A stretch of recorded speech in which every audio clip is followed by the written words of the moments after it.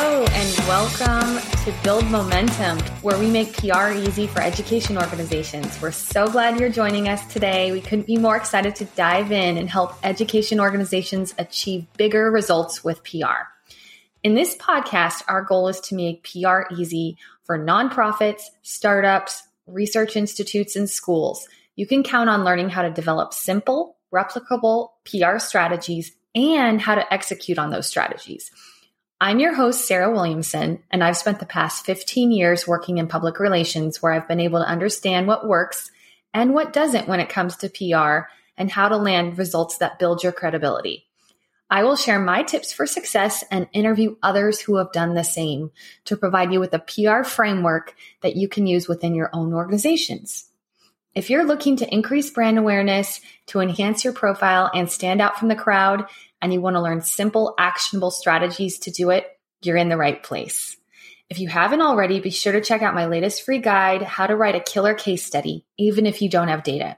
You can find it at casestudy.swpr-group.com. That's casestudy.swpr-group.com.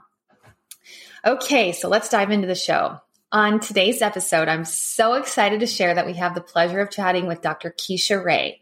I've been following Keisha's career in EdTech for many years now, and I've been inspired by how well she's leveraged her success to become one of the most influential leaders in K-12 education today.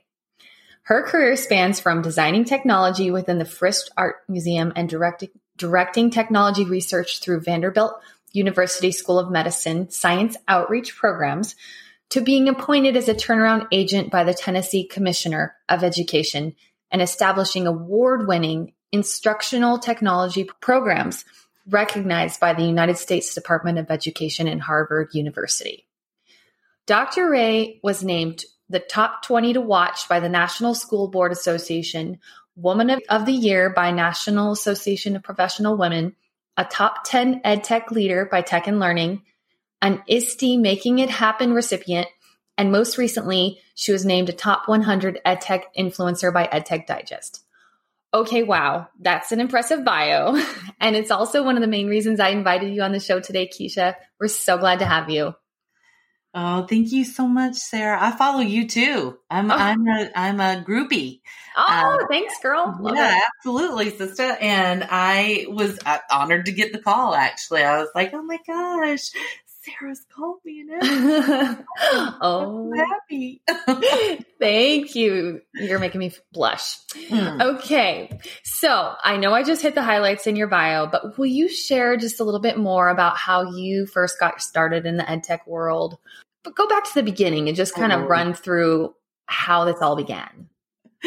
Well, we had stone tablets and technology. Now, actually, I did enter pre-computer age. I started teaching in the early 80s, and computers were not really a thing. Mm-hmm. And so my first few years of teaching, I had the opportunity to have it was called Writing to Read Lab. And it was a computer lab that was set up to help students learn how to write and hopefully develop their reading skills through writing. And I was teaching, back then we had 7 to 12 grade schools, which were a nightmare. And I was in one of those schools and I volunteered to run one of those labs. And it was enlightening. And I saw the power of technology at work. And I saw kids who had disengaged from learning, who were not interested at all in writing or reading for that matter in their upper grades, become enamored with with what writing could do and how they could tell their stories and how they could do it using a computer kept them from seeing what they felt was horrible handwriting. And so they became fully engaged, and it changed the world for them. And then a little bit later in the 90s, again, the early 90s, 93, 94, we had some money available that's no longer available. It was called E2T2 money. And each state could spend that money however they wanted. The state that I was living in at the time decided to create these classrooms that were, they called them 21st century classrooms. And so I was picked to be one of the 21st century classroom teachers. And that changed the whole trajectory of my career, because then people started coming into my classroom and seeing how I taught with technology. I had a big 32-inch, like massive television on a massive roller device that, part that we had to roll it around. You had to keep kids away from it because you didn't want to fall and like hurt them. Right. But those were the days, and that's really where it got started. And I think my honor and privilege is that I started my career when I did, and I was on the very beginning of this technology revolution. And I was one of the, teachers who leaned into it and said, man, this can really make a difference if we do it right. And I just tested that all the way through my career. Yeah. What a great story. I love that. So our listener audience is really a group of, as I mentioned, nonprofits, education organizations, startups, think tanks, and school leaders. And one of the main questions I have too, in addition to my listeners, as it pertains to your career, is really about how do you think you've been able to leverage each opportunity to really increase your awareness and increase your profile and promote either yourself or your organizations that you're working for. And in addition to that, what do you recommend would be a first good step for these organizations to take? Oh my goodness.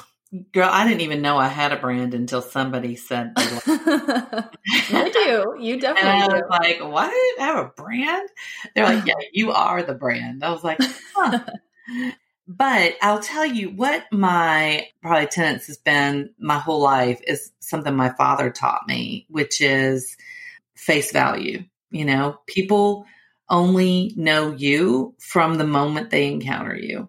And, you've got like 5 minutes to show them what your value is as a relationship, as a friend, as a colleague, as a partner, as a whatever. And if you don't sell it, my father was clearly in sales. If you don't sell it in 5 minutes, then you've pretty much lost your chance. And the other thing he taught me was consistency. You got to be the same person, whether you're working with, a construction group of people or a group of teachers or a group of parents, or you can't be a different person to different groups because you can't keep up. Mm-hmm. So I've just always pretty much been authentic to me and my passion. I've always wanted to be an educator ever since I was a little bitty kid. And I've always wanted to make the world a better place through providing rich educational opportunities to children. And that's how I roll. Anything that I do, if the company or if the nonprofit or if the school district has that same driver, then I'm in. But if they don't, then we're probably not meant to be partners. I think the first step is that authenticity to your purpose. And if your purpose is, I work with a nonprofit in Omaha, which is an education foundation, and the team that's there are so authentic to the mission and vision of that nonprofit that during COVID, when things have been really rough, they're still keeping the lights on. They're still doing the work. They're still staying on mission because they have that level of commitment to it. And they're known in the community because of their commitment to the mission. And you get what you get. No matter where you see Toba, you're going to get the same Toba. And I think that's just like me. Mm-hmm. I love that. And I was going to ask you what advice you'd share on how to build credibility and establish yourself as an expert within the EdTech niche.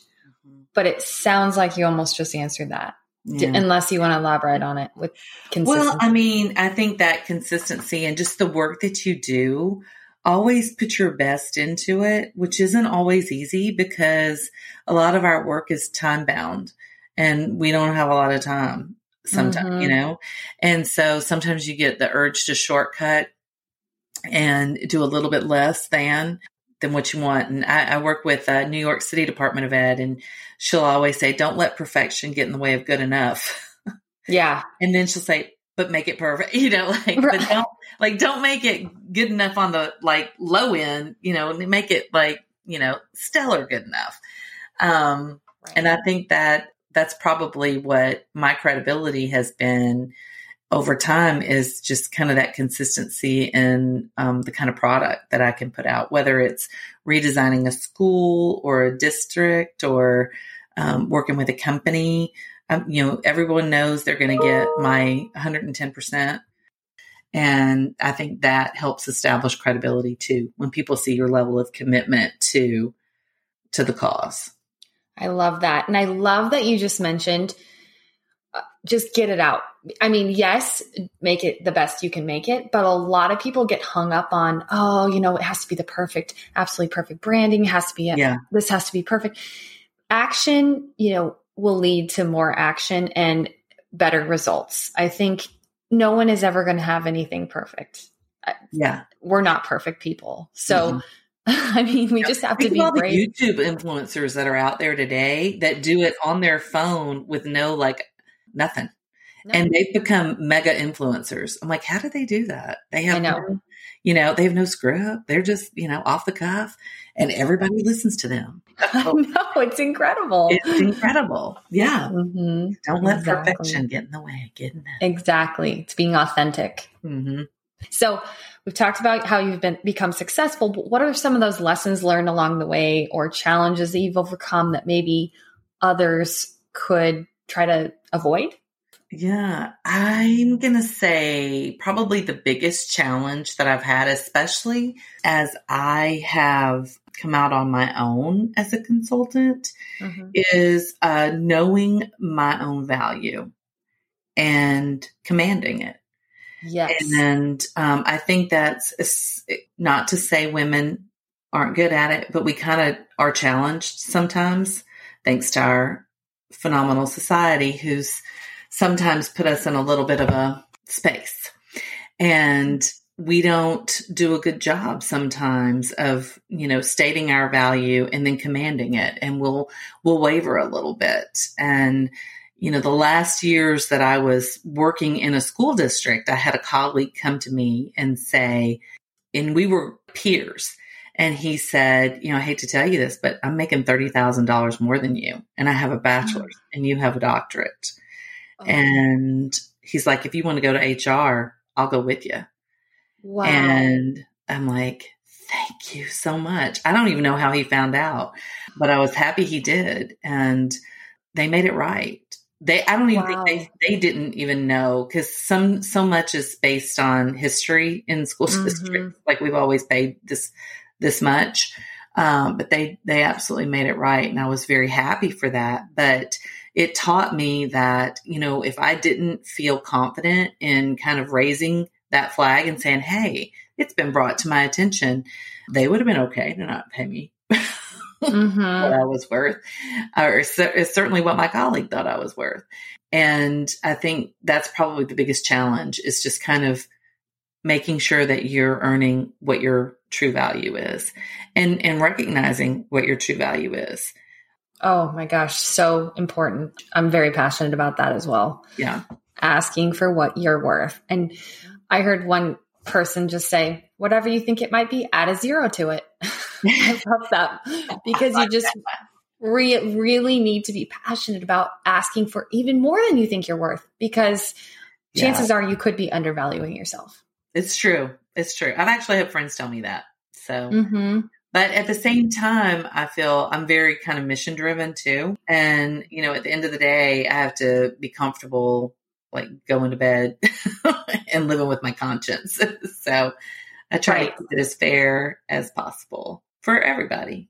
Mission with a margin. I love that expression. Isn't that a good one? Sister. I know. I'm going to do a podcast episode on that coming up in a couple weeks. Oh, good. Yes. About how we really need to feel comfortable having a mission, but also making money, because the more money we can make, the more money we can put toward that mission. That's true. Yeah. So it's pretty powerful stuff. Yeah. It's awesome. Yeah. And what we do sets precedent for ladies to come. I have a 1-year-old.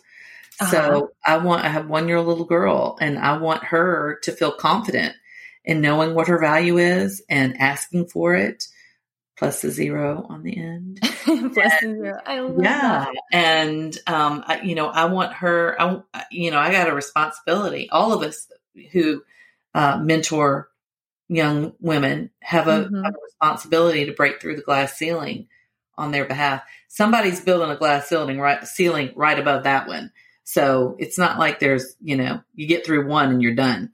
It's a continuation of glass ceilings. Yes. That we have to keep busting through, but we have that responsibility that's on our shoulders. That's great. So if you could tell your younger self one tip about succeeding as an EdTech thought leader today, what would that be? Like, what would you tell your daughter? Well, she is a little young. She is a little young, but I tell her to be confident yet humble. You don't want to have this level of confidence that separates you from people. I like to be real with people, and I want to feel like I'm approachable. And I felt like that, when I was young, when I was in school, we moved 14 times. I went to 4 different high schools. And what you learn through that experience is extreme isolation and how to navigate complete strangers on a day-to-day basis. And I think that experience actually has helped me, because I kind of never meet a stranger now. And the tip that I would give my younger self is, don't be afraid of your fear. Like, what you fear now will become a strength in your future.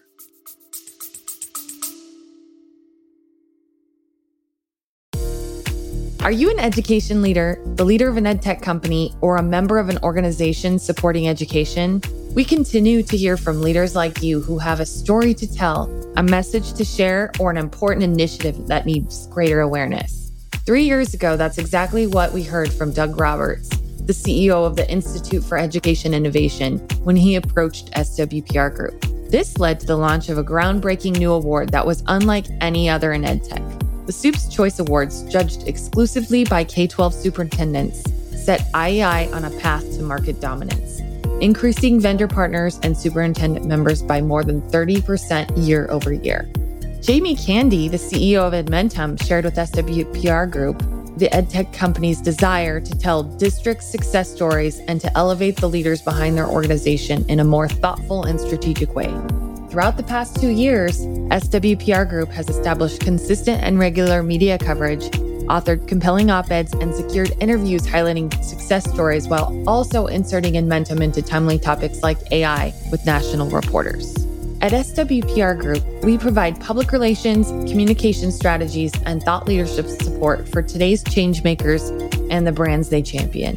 We work together with our clients to bring their mission to life by consistently delivering high-quality content, creative communication strategies, and transformational results. What story do you want to tell? Reach out to us using the link in the show notes or visit our website at swpr-group.com.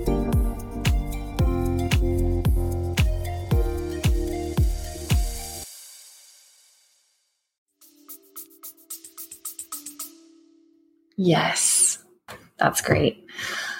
Okay, and are there any specific education or otherwise organizations that have helped you throughout your career? Well, now, I would be remiss if I didn't mention ISTE, the International Society for Technology and Education. Is a really phenomenal organization. I've been a member since the 90s and had the opportunity to be president for several years, and absolutely love that organization today. I still do partnership with them. I'm a fellow, and they do a lot of great work, and especially in ed tech. And then another organization that I found incredibly helpful is Digital Promise. That Karen does a phenomenal job of doing, good research, bringing together communities, networks of people, effective practices, and then, finding funding to support really great programs. And then the National School Board Association, and in particular, our local Tennessee School Board Association, has been a great organization. Just talked to them today about some of the challenges that I knew districts were encountering around digital curriculum, and they're on it. They're like, what do we need to do? I'm like, well, we need to talk about pricing and da-da-da. And they on it. They'd already talked to legislators. I gave them 3 states to talk to. They've already contacted those three states. So they go to action immediately. So those are just top of mind today. I work with so many wonderful organizations and, nonprofits across the country. AIR, Mathematica are great organizations, both research oriented, but really wonderful organizations to affiliate with. And they put out really great work. So much. Sanford Harmony, they have a great SEL curriculum they've put out and great SEL resources, especially during this time. Yeah. And they've done phenomenal work on that. It's all free. Common Sense. Yeah. Common Sense Media. I am on some of their committees and partner with them on trying to get their wide open school in districts. And they have a tool, Wide Open Schools, that has put together a lot of free resources for schools to make available to parents and to teachers. They're on top of making sure resources are available and at no cost. So I love working with them too. I love that. That's fantastic. I'm sure I'm leaving some out. I know I am, but it's great. That's awesome.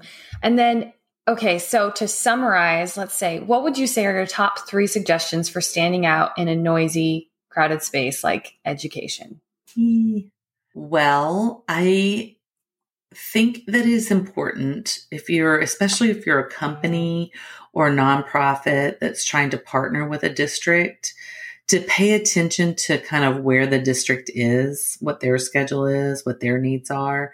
A lot of people, for example, I work with New York, and they're starting school. They've been starting school last week and this week, and they've got a, multi-phase approach to, start a school. But to want to make a phone call or get a meeting with that district really within the last 2 weeks, and certainly through the next 2 or 3 weeks, is not feasible. It's not even a reasonable ask. So just kind of pay attention to what the districts are doing and what the tenor is in the district before you try to get a meeting or try to go in. And then if you're just trying to kind of get your messaging out, what I encourage people to do is to be consistent, but not be overwhelming. If you send me an email every other day or even every week, I might not check it. I might even just automatically stick it in my junk folder and just send you right there because it's going to get on my nerves. But if I know that what you send to me has, really good information and I can count on it, like every time I open your correspondence, it's got good pieces of information and good resources that I can count on every time, and it's not noise, then I'm going to prioritize that. I'm going to flag that to come to the top of my inbox every time it comes in. So I think just be kind of diligent in the communications that you're taking on, and then be responsive to where districts and higher ed is right now and what your expectations are. Such great advice. That's perfect. Thanks, Keisha. And I know you just launched your own podcast with Tech and Learning. Do you want to tell us more about that and where my listeners can find it? Yes. Well, it's called Tech and Learning Honor Roll, ROLE.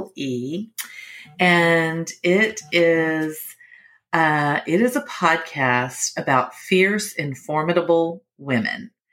And our very first guest we've already interviewed, and that's Angela Meyer. And we have a whole slew of really strong, impactful women lined up to interview. And It will come out every other week, and it will be on the Tech and Learning website and then cross-published on the K20 Connect website. But we're very excited about it. I love, one of the things I did when I was ISTE president was started a women's group. And this has given me an opportunity to partner with Tech and Learning to kind of expand that and lift the voices of women up, especially women who have had such an enormous impact in education. We think of education as being a female-dominated world, but when you look at higher education and when you look at the top tiers of it, not so much. And especially when you look at industry, hardly at all. So we're really trying to highlight the sheroes. I love that, the sheroes. Oh my gosh, I love that so much. Mm-hmm. So we will have to check it out. Aren't you? You said you would. Absolutely. You just let me know when and where. I'll be there. Yes. So is there any other way that people should try to reach out or connect with you? What's the best way? Yeah. Well, if they'll check out my website, it's k20k20connect.net. All my contact information is there, and you can schedule a meeting if you'd like. I'm also on LinkedIn at Dr. Keisha Ray, and you can follow me on Twitter at Keisha Ray. So all of those social places. All the social places. Well, wonderful.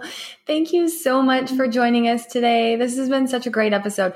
It is only my second episode, but I think it's my favorite so far, for sure. Sweet. Thank you. I loved having you.